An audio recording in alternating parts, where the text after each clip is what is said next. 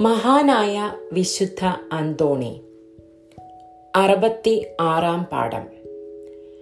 നാം കണ്ടുമുട്ടുവാൻ സാധ്യതയുള്ള മനുഷ്യരുടെ പരിഹാസത്തിൽ നിന്നും രക്ഷ നേടുന്നതിനായി ശരീരത്തിന്റെ വികാരങ്ങളെ നാം നിയന്ത്രിക്കുന്നുവെങ്കിൽ, ന്യായവിധിക്കായി ദൈവത്തിന്റെ മുൻപിൽ പ്രത്യക്ഷപ്പെടുമ്പോൾ നാം അയോഗ്യരും പരിഹാസ്യകരുമായി കാണപ്പെടാതിരിക്കാൻ വേണ്ടി എത്രയോ അധികമായി നാം നമ്മുടെ ആത്മാവിന്റെ വികാരങ്ങളെ നിയന്ത്രിക്കേണ്ടതുണ്ട്.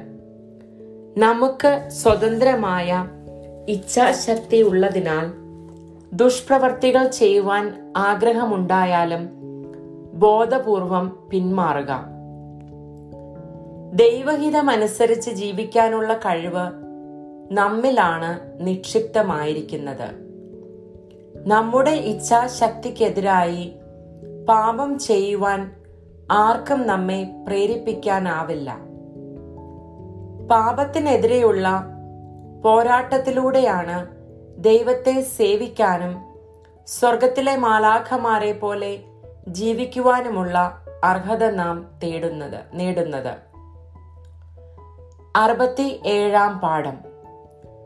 നിങ്ങൾക്ക് വേണമെങ്കിൽ വികാരങ്ങളുടെ അടിമയായി കഴിയാം.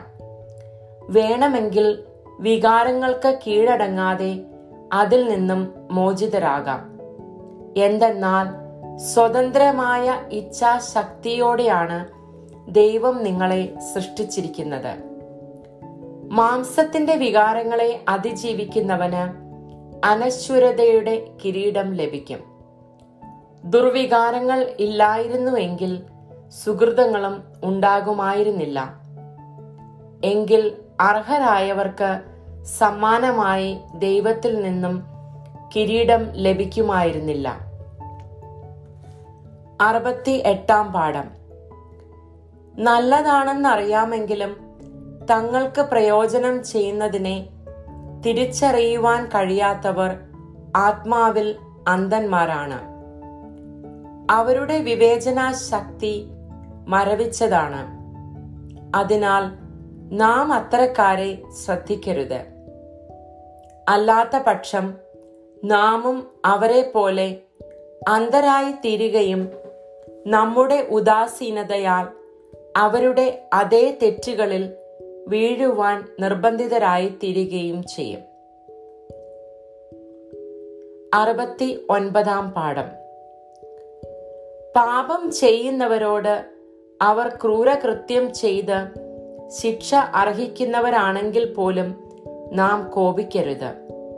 എന്നാൽ നീതിക്ക് വേണ്ടി അവരെ തിരുത്തുകയോ നമുക്ക് നേരിട്ടോ മറ്റുള്ളവർ മുഖാന്തരമോ ശിക്ഷിക്കുകയോ ചെയ്യാം.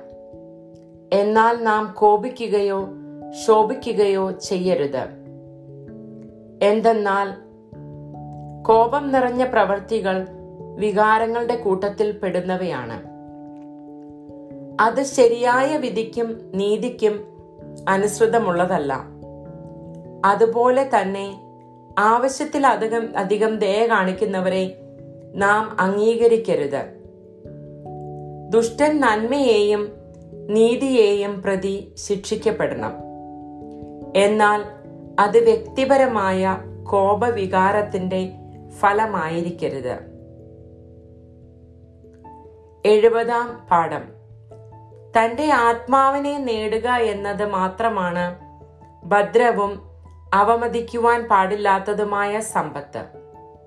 വിശുദ്ധവും ദൈവഹിതമനുസരിച്ചുള്ളതുമായ ജീവിതത്തിലൂടെയും ആത്മീയ ജ്ഞാനത്തിലൂടെയും നല്ല പ്രവൃത്തികൾ പരിശീലിക്കുന്നതിലൂടെയുമാണ് അത് സാധ്യമാക്കുന്നത്. നേരെ മറിച്ച് സമ്പത്ത് അന്ധനായ വഴികാട്ടിയും ഭോഷനായ ഉപദേശകനുമാണ്. ദുഷിച്ച മാർഗങ്ങളിലൂടെ പണം ചെലവഴിക്കുന്നവൻ തന്റെ തീഷ്ണതയില്ലാത്ത ആത്മാവിനെ നഷ്ടപ്പെടുത്തുകയായിരിക്കും ചെയ്യുക.